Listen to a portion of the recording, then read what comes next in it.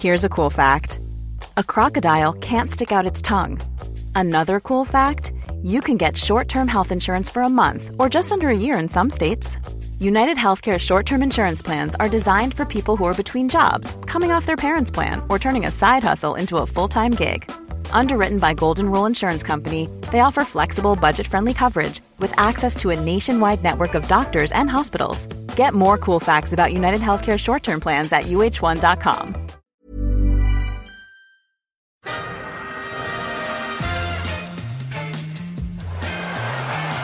Ahí va a llegar el gol del Arsenal. Özil marca Mesut Özil. Centra Chamberlain. Vuelve.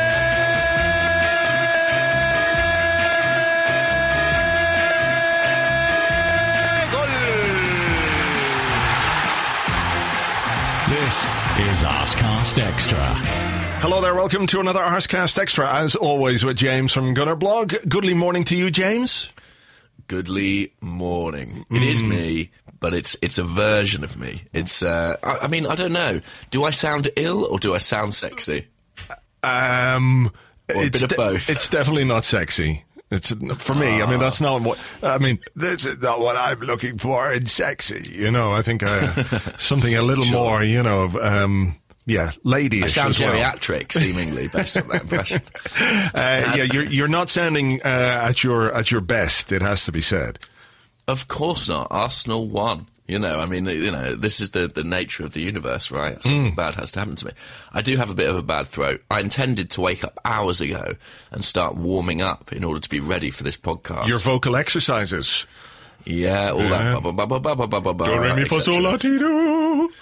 Yeah, so all of this and that. But because I didn't sleep very well because of the bad throat, I then woke up late because of the bad throat. So, guys, you've got the bad throat, but I am here. Let's not question my commitment to the podcast. Absolutely. Anyway. No, I don't think anybody could ever do that. And, you know, obviously we're all very glad you're here, and obviously very all glad that you are under the weather, because it helped bring about a very good win at the weekend to top what has been a very good week. But we'll touch on that in general. How was your weekend? Football aside, anything interesting happen? Not particularly, actually. I mean, what I did discover, it is football related, is that my jinxing powers have reached really new heights over the past week. I don't know if you've followed this at all, but everything I say, basically the opposite of it, seems to happen on the football pitch. At Southampton, I think I was lamenting Alexis Sanchez's performance mere seconds before he scored. Then I questioned bringing Giroud on, and he scored 2 minutes later. And yesterday, I was positively enraged that Arsene Wenger hadn't withdrawn the ailing Alexis Sanchez against Stoke. I just clicked send on my angered tweet as he fired the ball off a defender and into the far corner. So all I can say is that, you know, Middlesbrough have absolutely no chance of getting anything at Liverpool next weekend. That seems the only possible thing for me to say at this point. All right, well, fair enough. You are very much on a roll, it has to be said. I did notice those midweek. I didn't notice the one against Stoke, but no, I found your lucky charms. You'll be glad to know. Yes, I saw. Thank you for those. I mean, to have those back in my arsenal is a big thing. I have been looking for them. Do we know who took them yet? Who will hold responsible? They were in a shop. I see. So I always knew that these shopkeepers were the most evil people out there, really. Army hearties, they're after me lucky charms. Wow. So there you go. Well, I mean, I'll tell you what, it would be extraordinary if I attempted that this morning. Who knows what sound would come out? Yeah, do it. It's almost tempting. Or is it too sore? Let's see how much it hurts. Oh, that's an interesting sound. Oh, wow. That's like rubbing a cheese grater on my vocal cords. Oh, dear. I'm not going to go further than that. Army hearties. It's a limited range I'm working with, guys. They're after me, Logie. I sound like a parrot that's being strangled. Oh, okay, I'm going to leave it. Can I go? Army, they're after me, Lucky Charms. It doesn't have the same force to it, does it? No, it doesn't. It doesn't. But it's much funnier. I mean, before I came on the show, I literally just ate a spoonful of honey to kind of lubricate my throat. That's the situation we're in here, guys. A spoonful of honey. Yeah, it helps the medicine go down. Also helps the podcast go down. It does. And also, it's delicious. I do like honey, actually.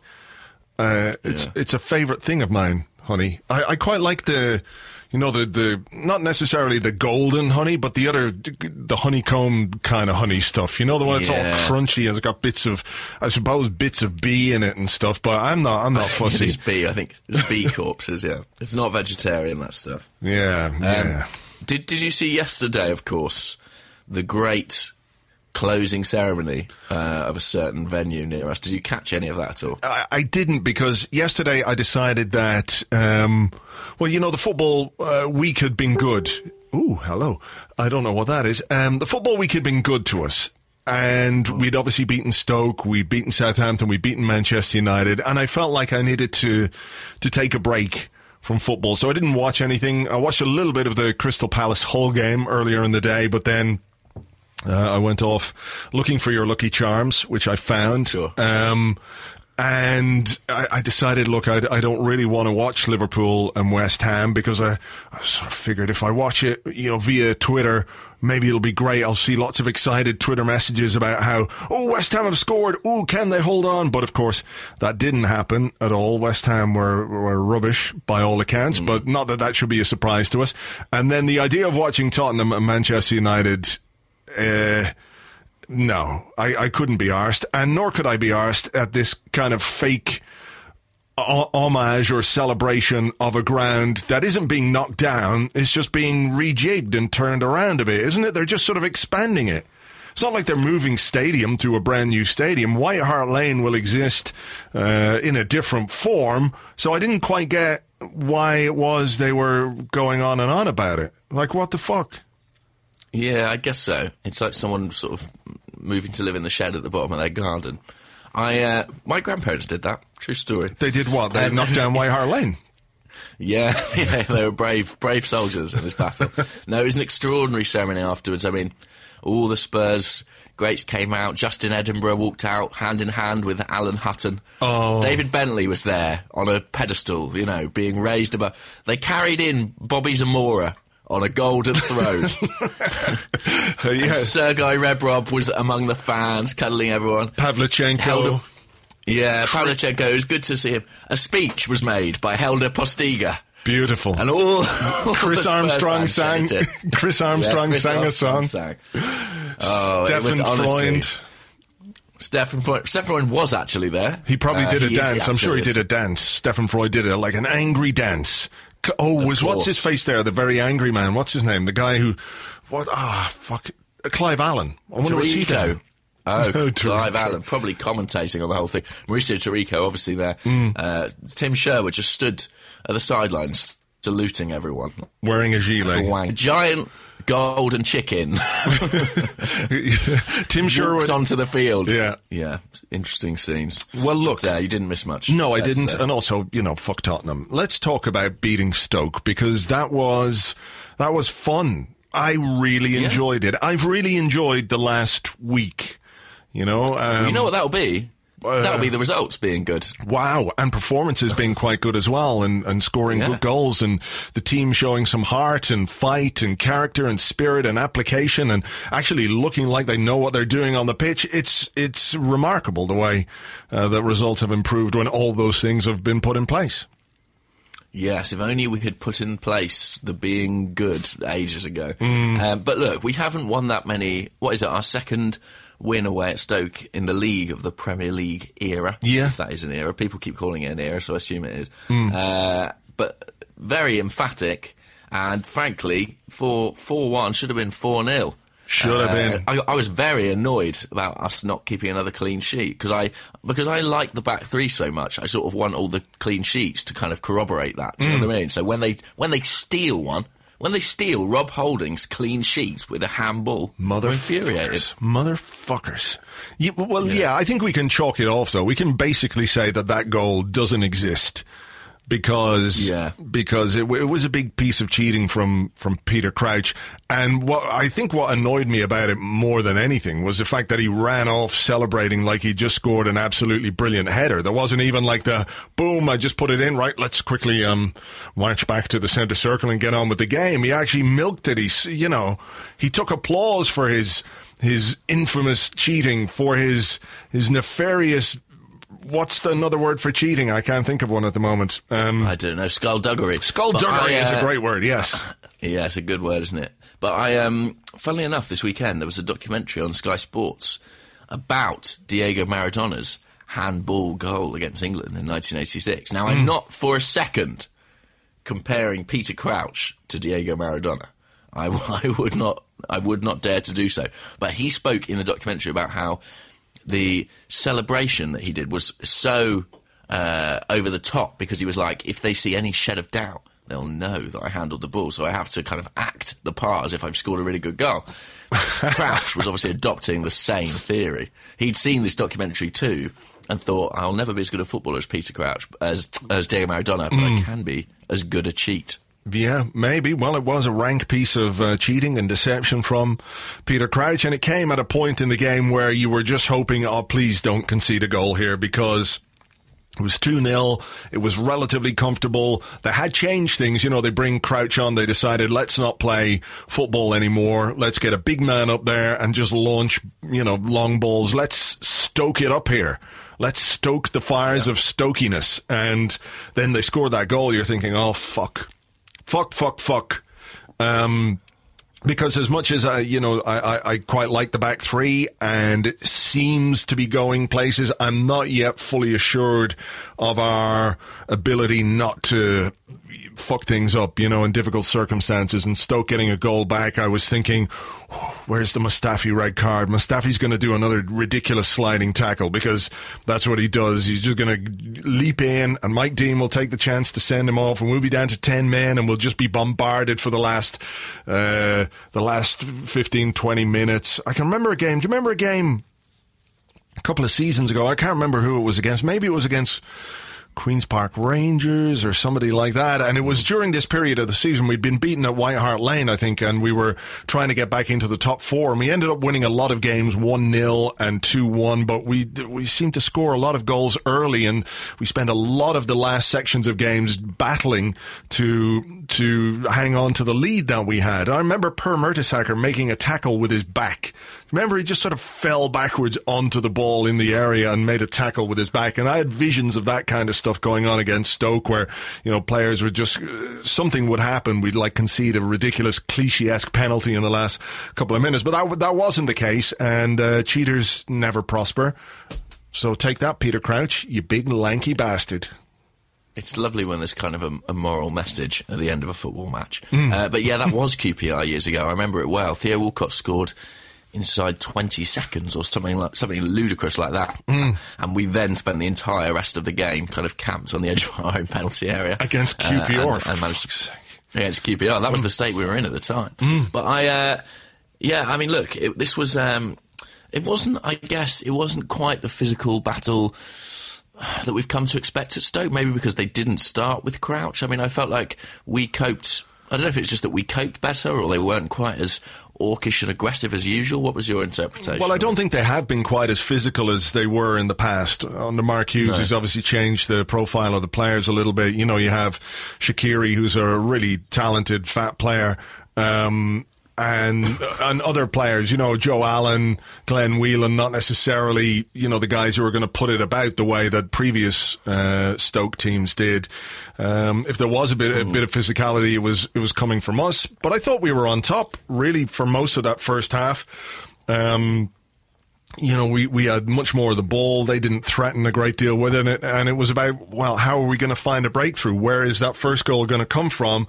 And I thought it was interesting that, having picked Olivier Giroud up front, we saw what happens when you can actually get decent service to a striker with this system. First goal was really very nice. Nice pass from Xhaka to Coquelin to Bellerin. Bellerin squares it. I mean, very simple, but that's the kind of thing we haven't really been able to do, even over the last couple of weeks when we've been using this back three and we've had this sort of mini resurgence in form. We haven't quite clicked from an attacking point of view, so it was really good to see us do that against Stoke.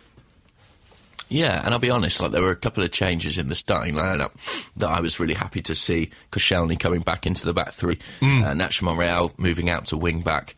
I was less enthused maybe about Giroud and Coquelin coming into the side, but they both justified their selection with really good, decent performances. And I take my hat off to Coquelin because he played kind of a slightly different role, with Xhaka being generally a kind of deep line player. There was more onus on Coquelin to be kind of box to box, and he produced a really good pass in the build up to that goal. And good to see Hector Bellerin kind of carrying on where Alex Oxlade-Chamberlain left off, I guess, with that assist. Yeah, it was a good assist, and it'll be good for him to get some confidence back, having been left out of the team, for Oxlade-Chamberlain to come back in, remind people that, he is still a really exciting prospect, even if this season has been a little bit disappointing for him. That second goal that we scored, I love that. I love that goal.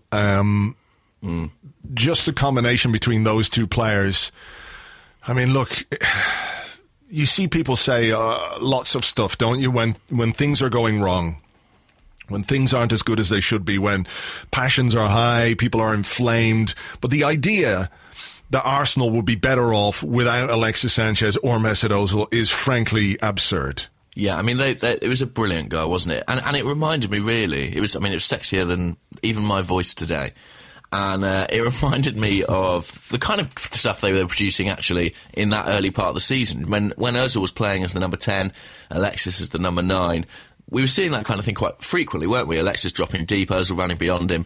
And actually, that's been a little bit absent of late. But this was the match in which I thought that those two players kind of best interpreted their new positions. I thought Ozil's steadily been growing in confidence, but in this game, his movement between the lines, his willingness to get forward, to get beyond the striker, was kind of, he had a lot more confidence to his game, and you saw that in the finish. I mean, that was a brilliantly taken finish. And Alexis's pass, if you look at it, when he actually plays the ball, there's like a corridor of 6 Stoke defenders he threads it between. It's absolutely stunning, and obviously if it was reversed and it was Ozil providing the pass for Alexis, you wouldn't be at all surprised, because it really is that good a ball. And what's interesting about it, I guess, is the fact that people have been critical of Alexis Sanchez giving the ball away, which is true. He has done. He's given the ball away far too often, but he is still capable of finding the kind of pass that can open up a defence. And I thought the Ozil's first touch was just like, delicious. Yeah. That was absolutely delicious. And again, that's the kind of football that we haven't really been seeing an awful lot of from Arsenal. Arsene Wenger always talks about his team being, an attacking one. This is the kind of football that he wants his teams to play. And we've been a bit more functional than that, it has to be said, particularly in the second half of the season. So to see a little bit of that coming back into the team, look, it might be too little too late in terms of the Premier League, because it's out of our hands, as we know. But when you've got a cup final coming up at the end of the month, to have those players get back on those kind of wavelengths and to restore that bit of confidence, that's no bad thing at all. Yeah. The only thing actually that I would kind of take not issue with, but I might disagree with you slightly, is that when people say we might be better off without one or two of those players, I can't see an Arsenal team that's better off without Alexis Sanchez. But I do sometimes wonder if, as good a quality as player as Mesut Ozil is, if he requires if he requires you to play in a certain way and afford him certain luxuries. And I do wonder if there is a question over whether we could have a better functional side without a pure playmaker in that way, because plenty of other teams seem to manage it. That would be my only sort of counterpoint to that. Sure, okay, well that's fair enough. I see that point of view. I do wonder if Mesut Ozil might be a more effective player if things behind him worked more effectively as well. And I don't think it's any coincidence that his worst spell of the season came when Arsenal also had their worst spell of the season, but midfield became a real problem. We knew it had been a problem for most of the season, but it was in really sharp focus when Ozil was going through that slump in form. So look, I see that point of view, but maybe he's a guy who, if you keep, there are certain games that you don't play him in, but is he that kind of player? Is he so important that, or he's got that profile that you can't necessarily just whittle him in and out of the team, So, I mean, look, think about it. Stoke away is the classic game where you don't play Mesut Ozil on paper, right? That would be one of those fixtures where people say, are you going to go to Stoke away? Are you going to play Mesut Ozil? Look what he did. That's, again, it's a consequence of the team playing well. So, I do wonder again if we focus a bit too much on individuals and what have you. But look, it's an interesting one. No doubt people will have their own opinions on that. So then Stoke scored. They got that cheaty goal from Peter Crouch, and we were thinking, this could be bad. Then Alexis Sanchez is signalling to the bench. And when Alexis Sanchez is signalling to come off, you're going, this is not good, because he would play through the pain, as we know. He would play football with bare feet on a pitch of broken glass just to play football. So to see him signal to come off was a bit of a worry. I was very surprised that they didn't do it more quickly, because they must know as well as we do that when Alexis wants to come off or feels like he has to come off, there must be a problem.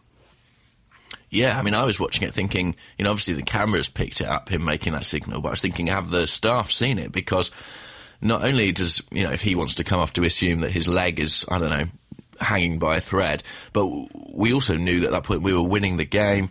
We had another game coming up on Tuesday, which looked as if it might be very important indeed. So I was freaking out that he was staying on the field.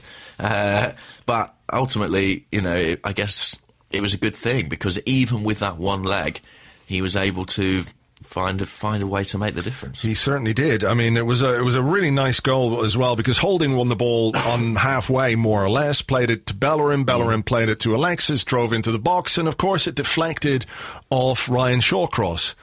Ideal. Perfect. Absolutely ideal. Absolutely perfect. I mean, if there's anything can be made better by a goal that more or less seals the game against Stoke, the fact that it deflected off Ryan Shawcross is like the cherry on the icing on the cake for me, because what a cunt. Yeah, and you mentioned it very briefly, but Holding winning the ball high up the pitch, I mean, that was a really important element in Danny Welbeck's goal against Manchester United not long ago. And it's something he does very well. When you look at him, you see kind of a tall guy, not necessarily the quickest. You don't assume he's someone who'd be comfortable pressing up into higher areas of the field like Koscielny and Mustafi, but he is surprisingly adept in those areas. Yeah, he likes to have a little run with the ball as well. There were a couple of times, I think maybe in the Manchester United game or the Southampton game anyway, that he took off with the ball at his feet. He's like, well, it's opened up in front of me, I'm going in there. He is very, very comfortable on the ball for a guy who's barely played 20 games for Arsenal. He is very, very comfortable on the ball, always wants it, is good at winning it, good at distributing it. It was a very impressive performance from a young guy who has people have really taken him to their hearts very quickly. I wrote something a few weeks ago about, look, we've got to just not necessarily calm it down, but don't let's heap loads of pressure and expectation on this kid, because he is a young player. We know that young players, when they come into a team first, can flourish. Then they have little dips in form, as we've seen with plenty of players down the years. The only one I can really think of that never had that was Fabregas, because he was just so good from the start. But it's inevitable that at some point he will go through a little bit of a dip in form, and you hope that people will be understanding of that. But there's so much to like about what he does and how he does it. I guess we're looking for things to cling on to, for bright spots in the season, and he's definitely one of them. He has been. He's been remarkable, really. I mean, especially given the expectations when he arrived. This was a guy who not many people had seen play many games. He was relegated from the Championship last season with Bolton, and he's taken to Premier League football like a duck who's really good at football. I mean, he's been really excellent, and he's so assured on the ball. I mean, when you watch John Stones, and I know that we don't necessarily want to make comparisons, but there was so much fuss about him when he was coming through at Everton, and Holding really does seem to be below the radar. I think we probably have to be grateful for that because, the minute the scrutiny turns up, obviously that comes with certain pressures and, international football and things like that. But he's just been absolutely outstanding. And I actually think that, we talk about balance in the team often, and, I remember last season it was Alex Iwobi who came in the second half of the campaign and Mohamed Elneny, and they seemed able to kind of balance our midfield. And I think that Holding provides real balance to our defence. He's a natural counterpoint to Mustafi and Koscielny, and at the moment, he's one of the first names on the team for the FA Cup final. Unfortunately, nobody speaks about the performance of Rob Holding today. You should be happy. He's English, he's 20 years old. But I'm sorry, he didn't cost 55 million, so he cannot be good. He's been very impressive, and of course, he took out Arnautovic as well, which I thoroughly enjoyed. He is a snide little fucker, Arnautovic. He really did a lot of damage to Mathieu Debuchy, and Mathieu Debuchy's Arsenal career. You feel like it would have had a different trajectory had he not picked up that second injury, because it came not long after he'd come back from a bad ankle ligament injury he picked up very early in his first season.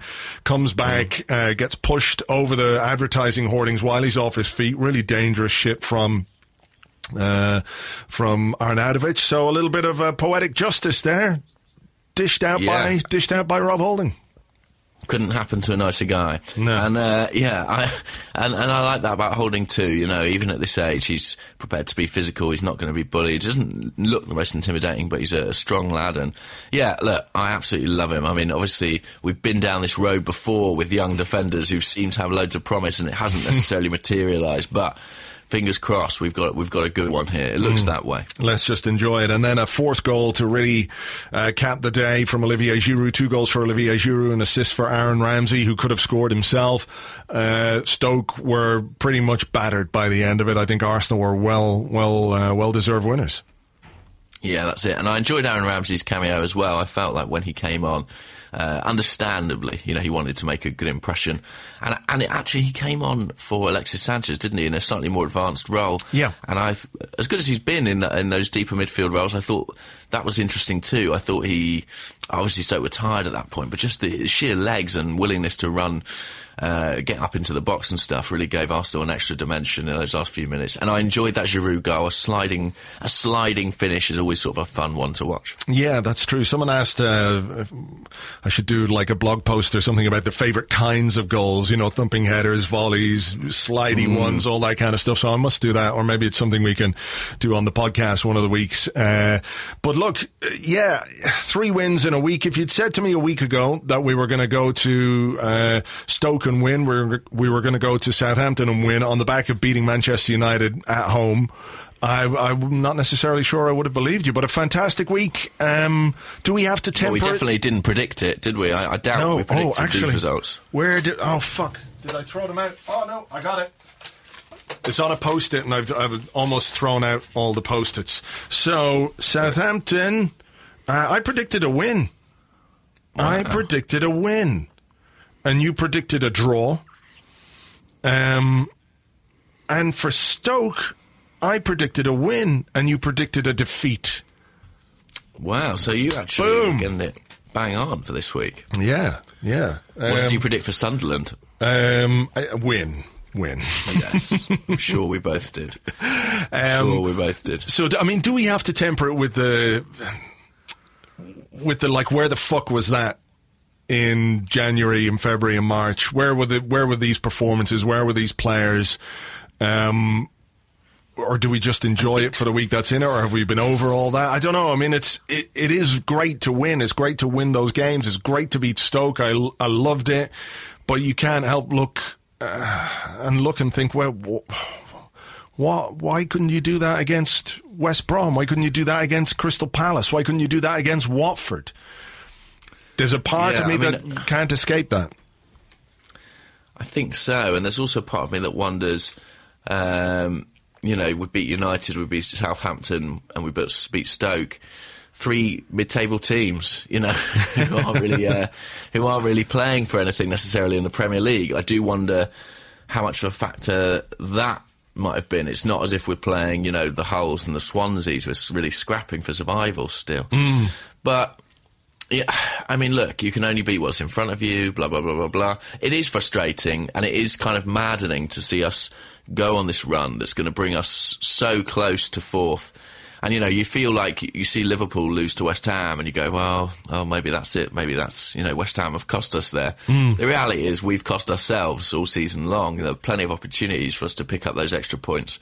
Even on the opening day against Liverpool, you know, how costly is that going to be? Us not being ready at the start of the season. Well, yeah, of course, but no more costly than any of the other games that we fucked up, really. You know, it's easy to look back at that first one and say we could have done things differently, but we could have done things differently in all the games that we've lost. So, yeah, but look, it's six wins from 7 now since we moved to a back three. Arsene Wenger said he was thinking about moving to a back three as far back as November. He'd been considering it. I'm not necessarily sure I buy it. But it's definitely something he's got to stick with now, isn't it? Yeah, I mean, I've been thinking about it a lot recently, and I kind of wonder if was it a switch he made partly just thinking about that FA Cup semi-final and potentially final? Did he think, well, look, against the likes of City, Chelsea and Spurs, I'm going to need this back three, and kind of at that point our league campaign looked dead in the water, but it's picked up some momentum and he's stuck with it. Look, it's definitely working. It's here till the end of the season. There's just no argument against it. The results have been so much superior to what we were seeing before, and I wouldn't put it past us getting another couple of wins at home in the next week to kind of finish the season on a bizarre high. I don't know whether it would necessarily be a high, but I think I've got a question about it somewhere, so we might touch on that. But we do have Sunderland tomorrow night, a team that are relegated, a team that have literally nothing to play for, thus nothing to lose. And I feel like Arsene Wenger is going to make some changes to his side for tomorrow night's game because, A, of the opposition, but also because it would make for some of the players, it would be 4 games in 8 or 9 days, which I think is too much. You know, I know they're professionals and highly tuned athletes and all that kind of stuff as well, but he's got to find the balance between keeping things fresh and making sure that players don't get injured, knowing that any injury now is going to rule anyone out of the FA Cup final. That is the danger, I guess. So being able to manage his squad a bit. So you could see like Iwobi come in, we could see Elneny come in, we could see maybe Lucas Perez. He could come in. Did you see this, Lucas Perez? I don't know if you saw this, but Lucas Perez was posting on his Instagram because he's not been playing. But he went to the Harry Potter experience. Oh, really? I didn't see that. Did he have a good time? He did have a good time. He said, buenísima experiencia. It's a great experience in the Harry Potter official studios. And there's a picture of Lucas Perez standing there in a big Harry Potter robe. I presume he's sitting on a broom.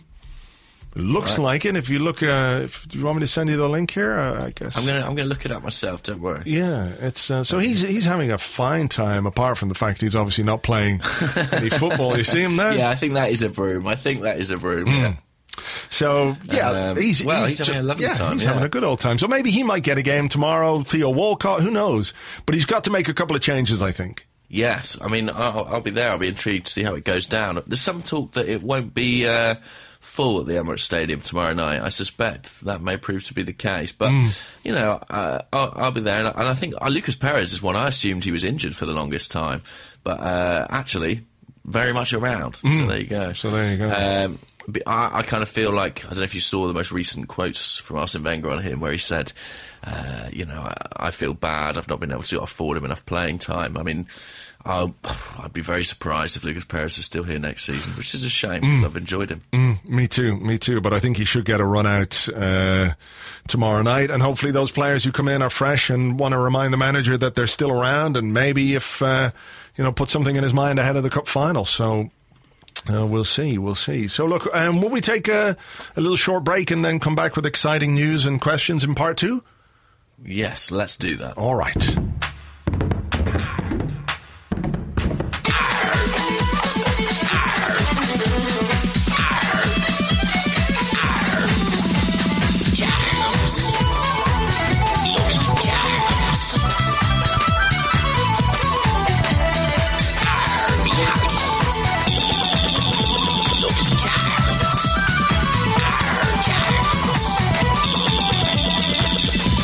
They're after Charms. Flexibility is great. That's why there's yoga. Flexibility for your insurance coverage is great too. That's why there's United Healthcare Insurance Plans. Underwritten by Golden Rule Insurance Company, United Healthcare Insurance Plans offer flexible, budget-friendly coverage for medical, vision, dental, and more. One of these plans may be right for you if you're, say, between jobs, coming off your parents' plan, turning a side hustle into a full hustle, or even missed open enrollment. Want more flexibility? Find out more about United Healthcare Insurance Plans at uh1.com. Here's a cool fact. A crocodile can't stick out its tongue.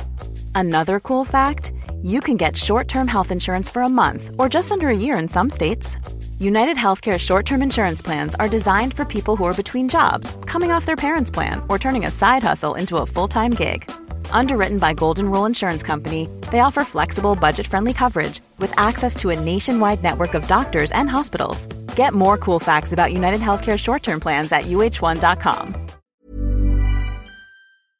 All right, welcome back to the Arscast Extra. This is part 2 where we answer the questions that you sent to us on Twitter at Gunnerblog and at Arsblog, and also on the Arsblog Facebook page, facebook.com/the Arsblog. Before we do that, just a couple of quick things. Remember, if you listen on iTunes and you want to give the show a rating or a review, that would be very much appreciated because it puts us up the iTunes charts and puts us ahead of people that we can go, hey, we're better than those people, and it makes us feel good inside. So if you do have time to do that, that would be greatly appreciated. And there's exciting news this week, James, because there's going to be an extra Arscast Extra. There is indeed. Arscast Extra. It's not live. Arscast Extra.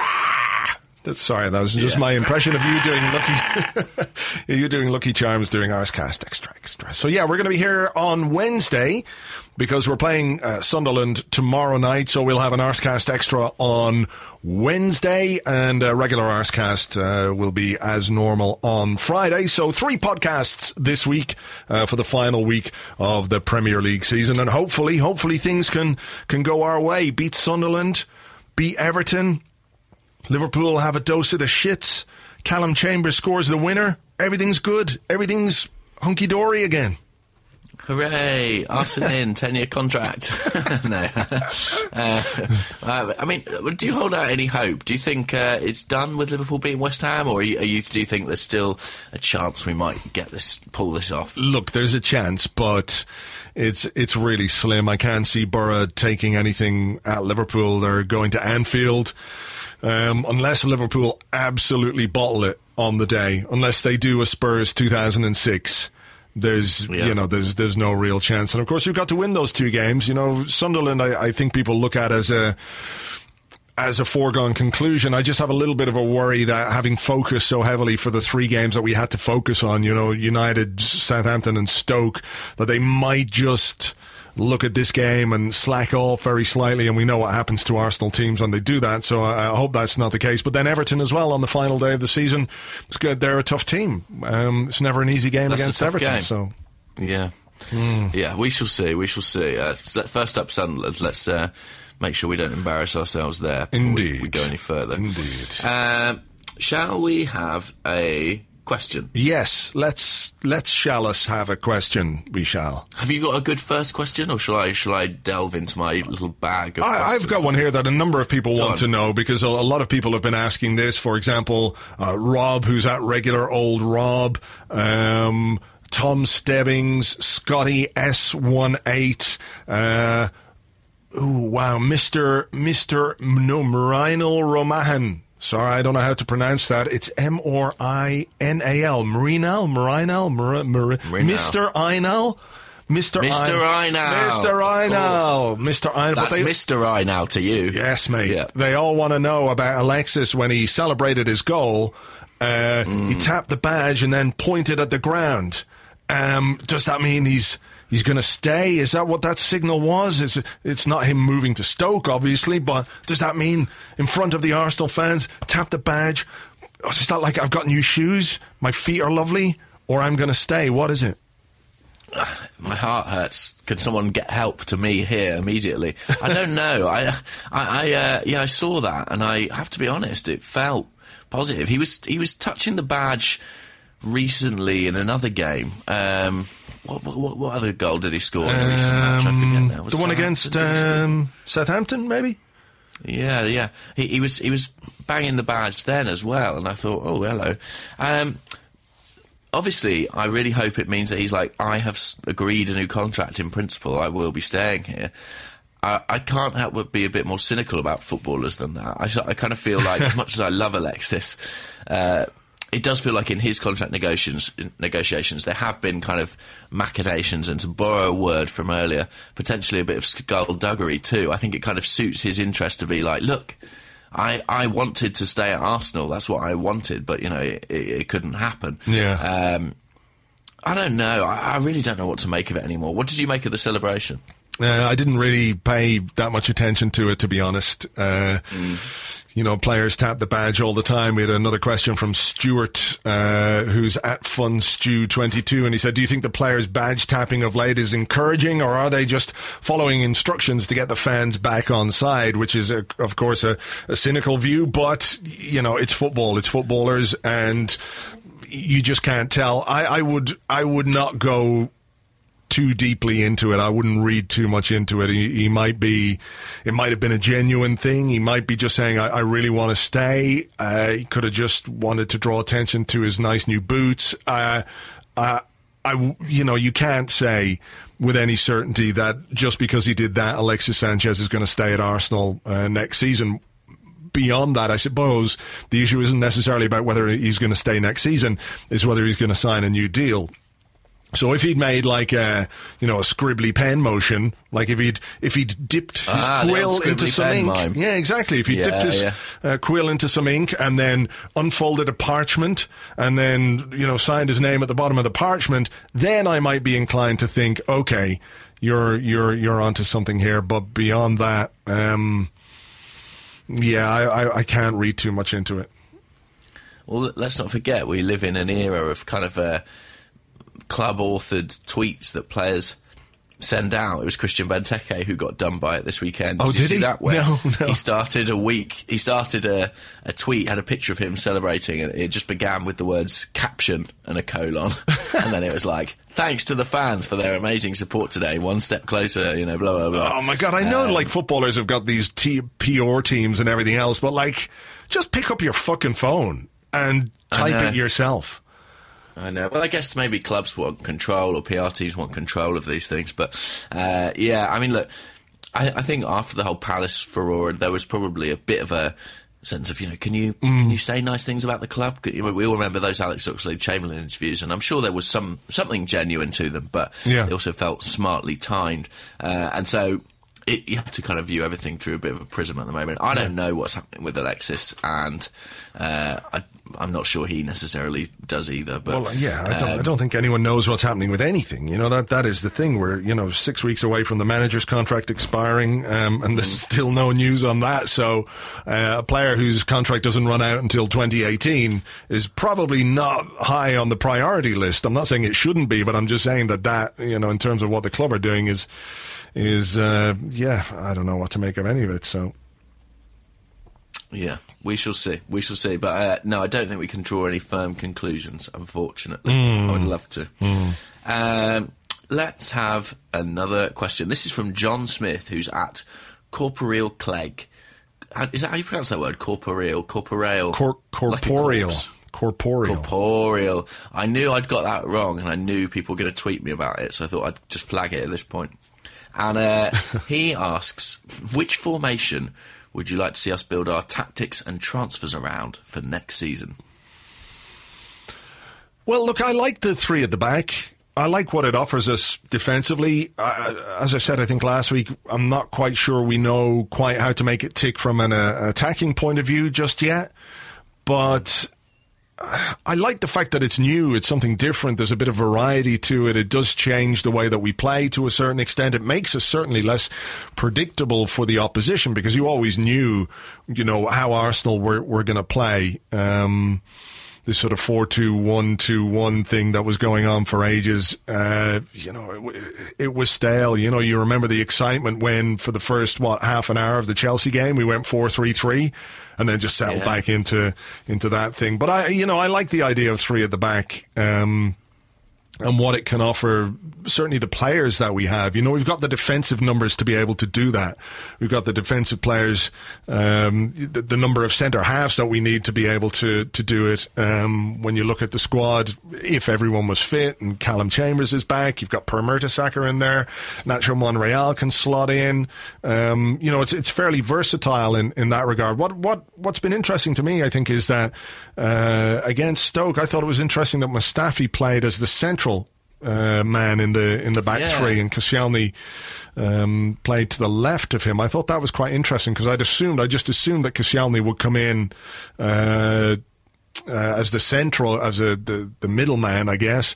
Mustafi would have gone to the right and holding back over to the left-hand side, which is another thing that I think is impressive from Rob Holding, the ability that he has to be able to switch sides as a central defender is really very good as well. So, but yeah, that was a bit of a surprise. But no, I'd like to see us stick with it. I mean, it depends who's going to be in charge next season. Is it going to be Arsene Wenger? It probably is. I think at this point, unless something goes in a different direction than many of us think, it is going to be Arsene Wenger next season. So, I think he would be well advised to stick with it, having fashioned something that works and something that has got us out of a really bad slump. We were in a terrible slump when you think about it, when you go back to the point where he made that decision, to do it against Borough. And it looks to me like the team are becoming more comfortable with it. They look like they know what they're doing a bit more than they did certainly against Borough. We got away with it, we won the game, but you wouldn't have said that it was a convincing defensive performance, and I think there have been improvements in that regard. So, add something to the midfield, get the striker who could really, really flourish in this system. I think that's an important part of making it work, is having the right striker. I'm not sure we have the right striker at the club. That would be the thing that would concern me a little bit. We've got some okay strikers, but we don't have the guy who could really, really be the cherry on top of it. So, but yeah, I would stick with this. Yourself? Yeah, I would be minded to do the same thing. I mean, obviously it all depends on who the manager is, but assuming it's Arsene Wenger, I would like to see us persist with this system, because basically I think if we go back to what we were doing before, which is variants on a 4-3-3 or 4-2-3-1, you probably, so much work needs to be undertaken on the defence to fix the problems that were there all season. The central midfield in the system just didn't function at all, whereas I think those areas of the field actually are working much better than they ever did in the formation. And I agree that in some ways the biggest problem to solve is that kind of attacking one. I think we found our gear again to an extent against Stoke, but the question of the centre forward, I mean, I can't believe it another summer and we're talking about a centre forward. But I think until Arsenal get that top class striker, that's going to remain a big question mark. Okay, James Scretta, who is at JS Saxophonic. I think he's got a saxophone in his avatar picture. Could well be. Nice. Is it a saxophone? It is. Blimey. It was a broomstick, and it is a saxophone. Anyway, he wants to know, or he says, Arsenal will have 75 points if they win out, by which I think he means his win the last 2 games of the season. We will end up on 75 points. We could end up with 4 more points than we did last season when we finished second. He said last season Arsenal ended with 71. Isn't that technically an improvement? Yes, I guess technically points-wise it would be. But I suppose look at the league positions would be the counterpoint, right? I mean, you can only... I think comparing league seasons is always a very tricky game because the circumstances are so different. The context is so different. And I think the league table is ultimately a better guide. But isn't, what do you think? Well, yeah, but I mean, isn't that also a good way of judging a season. Like, you can compare seasons. You can't necessarily compare what exactly happened in each season, but, you know, where you finish after 38 games year after year after year after year should give you an idea of your own team's performance. So, I mean, I think it is technically, yes, it is an improvement. You would be very hard pressed, though, to make the case that Arsenal as a team and as a club have made any progress. You can end up with more points, but you finish, 4 places down the table, out of the Champions League, maybe. So, yeah. I don't think there's any case to be made. Yeah, there's no case to be made for us making progress, even if we have got more points. That's it. I mean, I think the points tally, for me, the points tally is secondary to the league position. That's just the way I view it. And I think that you can't regard going out of the top 4 as a step in the right direction if it comes to that. I mean, even going from second to fourth. I mean, us finishing second last year felt kind of weird at the time. I mean, it did not feel like a season in which we deserved to finish second in the table. I mean, but, you know, I guess ultimately we did, but it felt freakish last year in every respect. Let's not forget who won the league. I mean, I was interested in this question from Ben Fawcett on Facebook, and Ben asked, with the exception of Chelsea, which of the other top 6 teams would Moni fans be happy with? What do you mean? Like, which, the season? Which other club in the top 6, would we swap, you know, would fans take ahead of our season? I mean, like, it is an interesting question. Would you rather be Spurs and finish runners-up, or be us and have a cup final to look forward to? Yeah, those sort of choices wreck my head because, you know, there's no right answer here. You know, I'd like an Arsenal that was able to challenge for the title. You know, I suppose Tottenham did that. They did what we haven't done for quite a while. You know, they were thereabouts last season as well. But do I want to be Tottenham? No, of course not. But I would like our team to be more able and more capable of sustaining a title challenge over the course of 38 games. So, you know, I think a lot of the top 6 sides have got work to do. Obviously, Liverpool do. Liverpool should have had the top 4 sewn up weeks and weeks ago. That we even have a chance to overtake them if things go our way is frankly ludicrous, considering their position after they beat us, after they beat Stoke. You know, they should have really kicked on, and they should have that top 4 place secured. So Man City have got work to do. They're going to spend a lot of money in the summer. Mourinho at United, I don't know, what are they going to do? Spend another £150 million? I think so, yeah. Probably. That's what they're going to do, and whether that will make them better or not, you know, we can't say. You know, when you spend that kind of money, we spent 90 million and we're disappointed. Imagine what Manchester United fans are thinking, what they spent and what they're paying certain players and everything else. So, look, I think there's the issue. The thing that sticks out for me is because of the budget that Tottenham have, and because they pay far less in wages, far less in transfer fees, what impact a really good coach can have on a team and the way it performs. So I'm not quite sure where I'm going with this, but you know, in terms of the question, what would I swap? You know, I don't think that's an easy question to answer. I don't think it's possible to answer that question. So yeah, look, I just want us to be better. That's all. Yeah, I think so.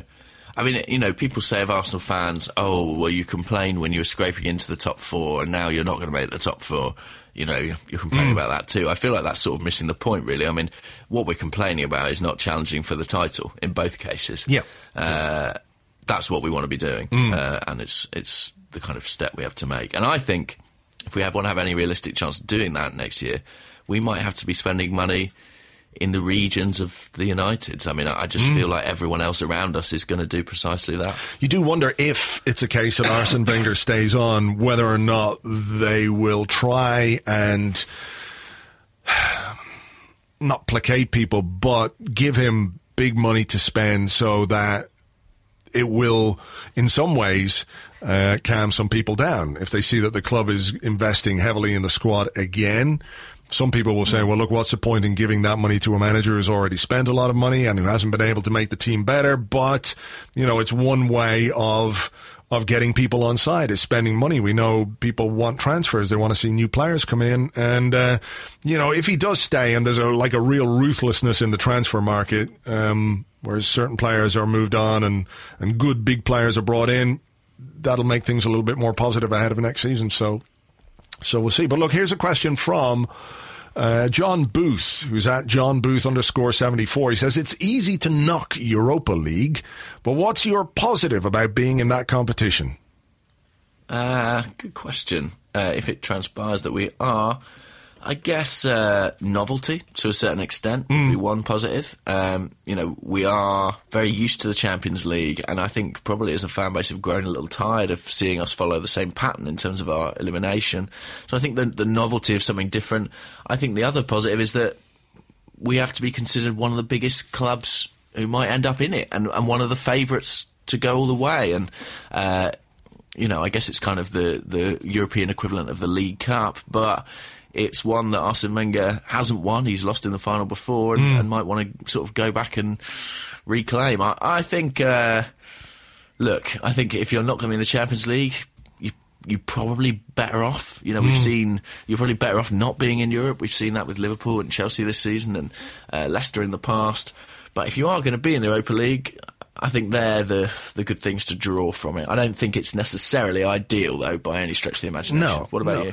Yeah, maybe a chance as well to blood some players or give more playing time to certain players to really, certainly in the group stages, to allow you to rotate your squad. Because I think, again, next season people will be looking at this team and hoping that it can mount a title challenge.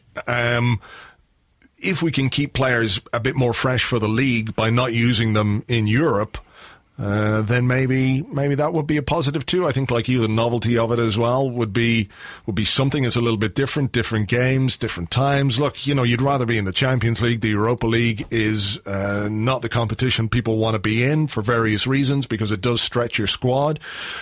But, if you're in the Europa League final, everyone's going to want us to win it. So I think, like you as well, there is a chance that we could win.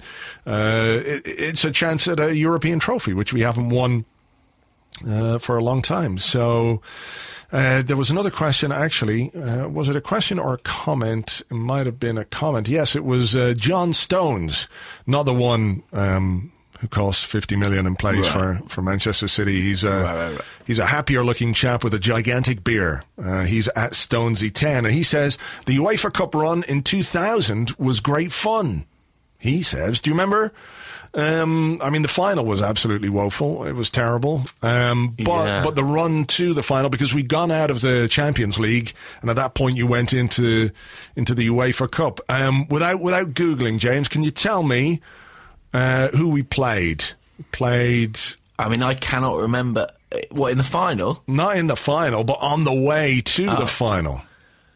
I have no recollection whatsoever. I have to hold my hand up. That is not a campaign that I recall. So enlighten me. Who did we play? Okay, having got out of the Champions League, our first game was against Nantes, and we won 3-0. Mark Overmars, Nigel Winterburn and Dennis Bergkamp scored the goals. Ringing bells. Yes, and then we went to Nantes and had a 3-3 draw. Antoine Sibierski scored twice for Nantes, but Gilles Grimandi, Thierry Henry and Mark Overmars scored the goals. Then, what a night. Yeah, what a night indeed. Then, of course, there was a big break, but we played Deportivo La Coruña. Of course, that was the night of that was the night of the Kanu goal, the amazing Kanu goal, where he dummies, just brilliant. I love that. One of those goals where you can hear the replay, when people see the replay of it. Fantastic. One of my favourite goals. The other goal scorers that night, Lee Dixon, Thierry Henry with a couple, and Dennis Bergkamp. Jalminha scored a penalty for Deportivo before getting sent off. And in the other game, we lost 2-1 to Deportivo, Thierry Henry scoring on the night. Then, Werder Bremen.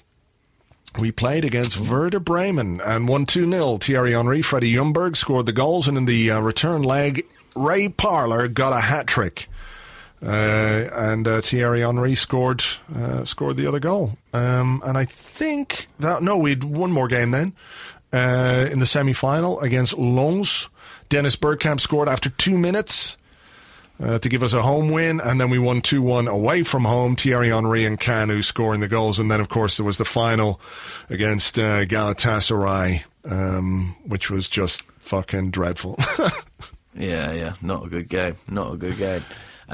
Well, look, I mean, that does sound fun, and look, it's a competition in which we probably aren't going to draw Barcelona or Bayern Munich, so there's that too. There is, yeah. Oh, I'm really starting to struggle. I thought by this point in the show I would have picked up, do you know what I mean? I thought my voice would be really on its rails. Yeah, I've seemingly not. Seemingly I'm reaching the end of my useful life, speaking ability. Let's try another question, though. You mentioned possibly having to move players on or be ruthless in the summer. I've got a couple of questions here about one player in particular. Carl Phillip, who's at the General 1981 on Twitter, says, has our new three at the back formation killed Walcott's career with us, and should he be sold in the summer? And then Nick Howell chimes in with, do you think our season fell apart when Mel gave Theo his coffee machine? It's very difficult to see where Theo Walcott fits into this team, isn't it? In this shape, because, you know, he's not going to play one of the Ozil or Alexis roles, and he's not really the centre forward, so it's hard to know exactly where he's going to fit in. He's certainly not going to be a wing back. So yeah, it could well be a case that if we stick with this formation, that there are certain players who become square pegs, and we need them to fit into round holes. And yeah, he would be one whose future I think it would be in doubt. It's very interesting. I don't know how much he's played at all since we moved to this formation, but I think he's had a couple of substitute appearances. That's probably it, isn't it? You know, in terms of what he's done in the last couple of weeks. So yeah, he's very much on the out. So yeah, look, if we can sell him, move him on, if we're going to stick with this formation, get some money for him. He's 28 now, 27, 28. Yeah, he's 28. So yeah, something like that. So, yeah, there's still some value. He started the Leicester game. That was the only one he started. The rest, he's mainly been an unused sub or got the odd minute here and there. It's a really weird season for him, isn't it? Because he started extremely well and his numbers are very good, and yet he's ended the season kind of obsolete and not really part of the manager's plans. Yeah, it's his second best season from a goal-scoring point of view. I think he's got 19. So, yeah, look, it is one of those weird things. But then I think if any player kind of sums up our problems or our struggles to be convincing at times, it's been Theo Walcott down the years. So, yeah, look, people will say you can't really argue with numbers. 19 goals scored from wide positions for the most part. It's a very impressive return in terms of goal scoring, but he's just one of those players, I think, who I'm not sure that he really gives you as much as that kind of player should give you, if you know what I mean. It's amazing that he could score 19 goals and he's still not convincing in any way. So yeah, it's interesting because, as you say, he's not a wing-back, he's not a centre-forward. I guess that if you're looking at Chelsea's system as kind of a close parallel, he's kind of the Pedro figure, potentially.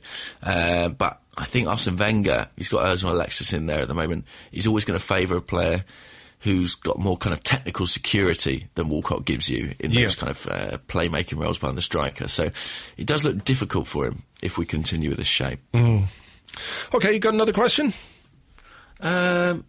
Maybe. This one is from Ben AFC 27 on Twitter. He says, I mean, it's that old subject. Last time Arsene Wenger signed a new deal, he let the FA Cup final determine his decision. Do you think he's doing that again this time? Not as much as last time. I think the last time it was kind of all or nothing on that. Yeah, it really was. And I don't think it was necessarily going to be his decision. Well, was it going to be his decision? I just think it would have been impossible for him to stay had we not come through Wigan and had we not beaten Hull in the FA Cup final. I just don't think he could have stayed. The environment would have been far too toxic as it is. You know, he won the cup the next season.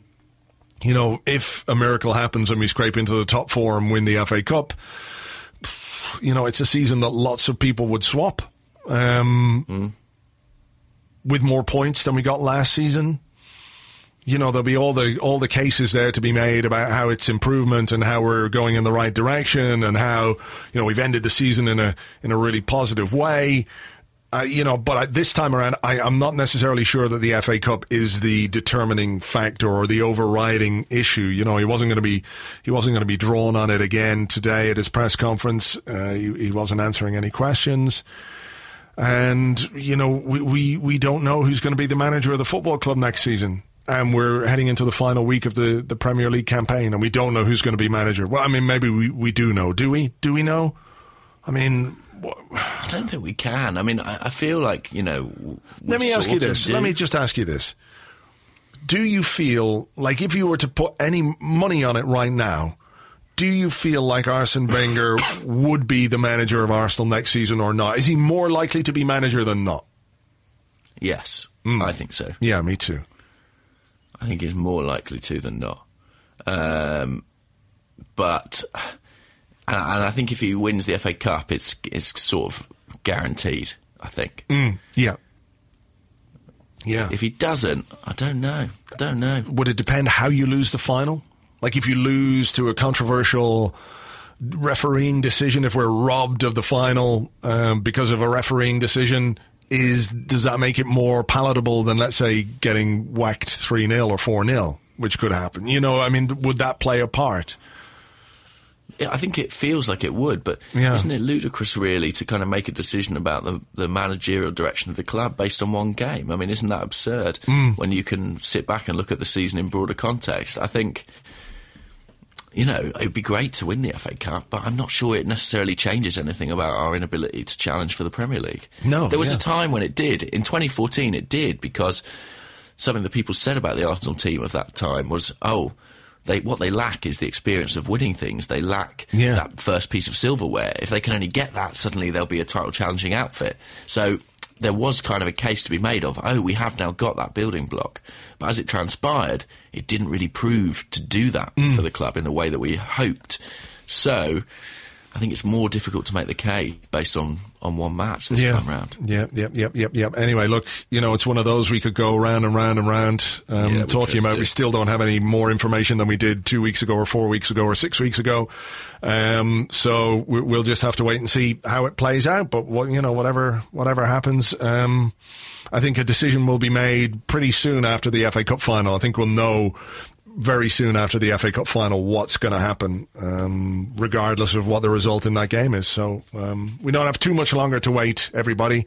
You can relax. Yeah. Chris Wheeler wants to know, with Ospina likely to leave in the summer, how should we approach our goalkeeping situation? Is Szczesny's career at Arsenal completely done? Should we try and get someone like Jordan Pickford in to work as an understudy to Peter Cech as a long-term plan? It's interesting, isn't it? I think a few weeks ago, people probably would have all talked about needing a new number one, but I think Petr Cech has really sort of stepped into the spotlight in the last few games with a string of really important saves. I think, funnily enough, he looks a much better goalkeeper when he's got a defence in front of him. It seems to help him out. I'm a massive fan of Wojciech Szczesny, and I think he's had a really good season from everything I've heard in Italy. I think I would like to see, in my ideal situation, him come back and challenge Petr Cech, a genuine contest between the two for the number one shirt. Do I think Szczesny's up for that? I'm not so sure. I think it's a big thing to ask someone who's played regular football in Roma for a couple of years now to come back and start on the bench and compete from that position. Yeah. That's what I would like to happen, but whether he can be convinced to do that, I don't know. What about you?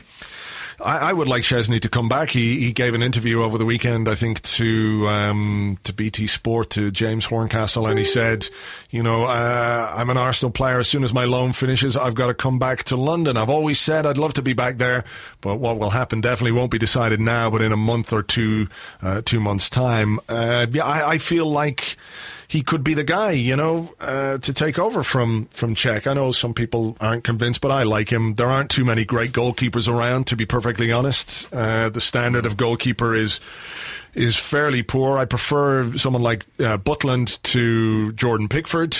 I'm not quite sure what people have been seeing in Jordan Pickford that would make us so interested in him. I know he's been busy because he's been playing for for Sunderland. Having said that, now he's going to have one of those games tomorrow, isn't he? He's going to do like an Edwin van der Sar. Absolutely done it there. Oh, I mean, hell. at least I didn't say it, Captain Jinx over it. I do think there is a degree of that with Pickford. I mean, people who watch him regularly tell me he's a big prospect.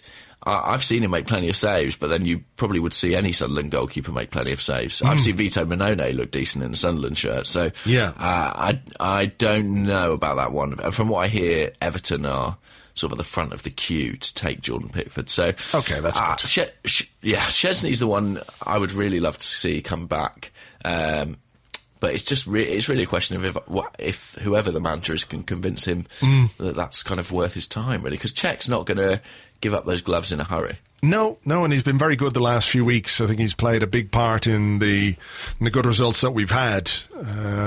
People put it down to the back three, but without his saves in some of the games, I'm not sure we would have achieved those results. So yeah, look, I don't think Petr Cech is done, but certainly he's not a guy for the future. Szczesny, come back.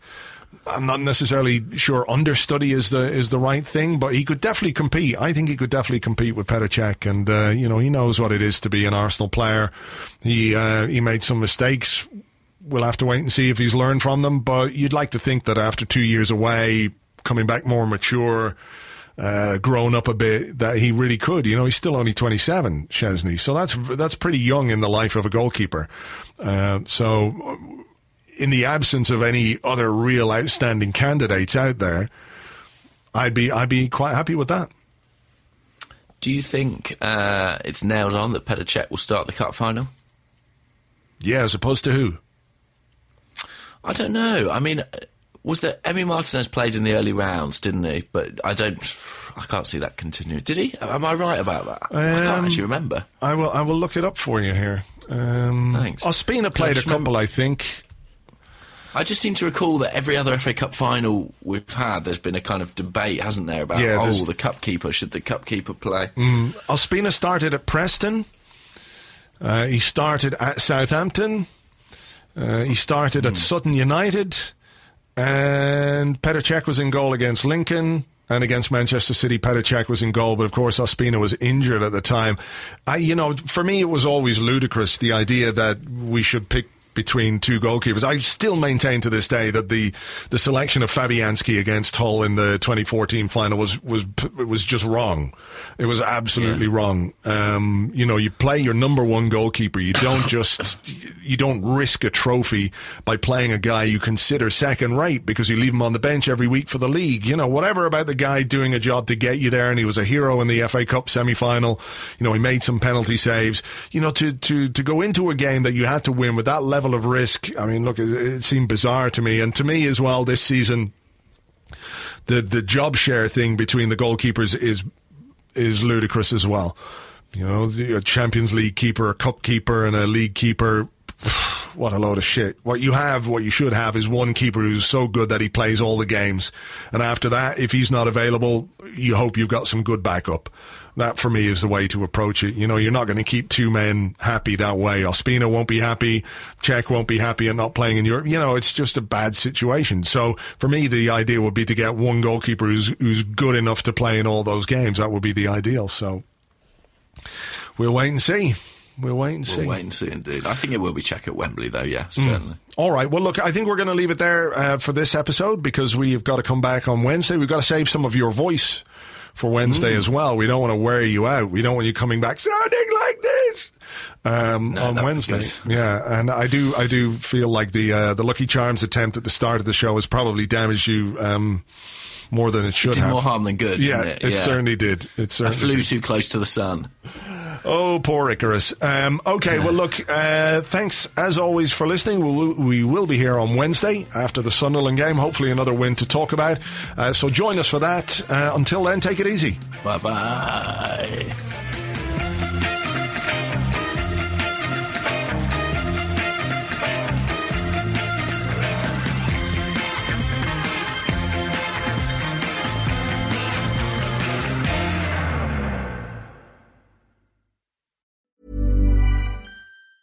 Normally, being a little extra can be a bit much. But when it comes to healthcare, it pays to be extra.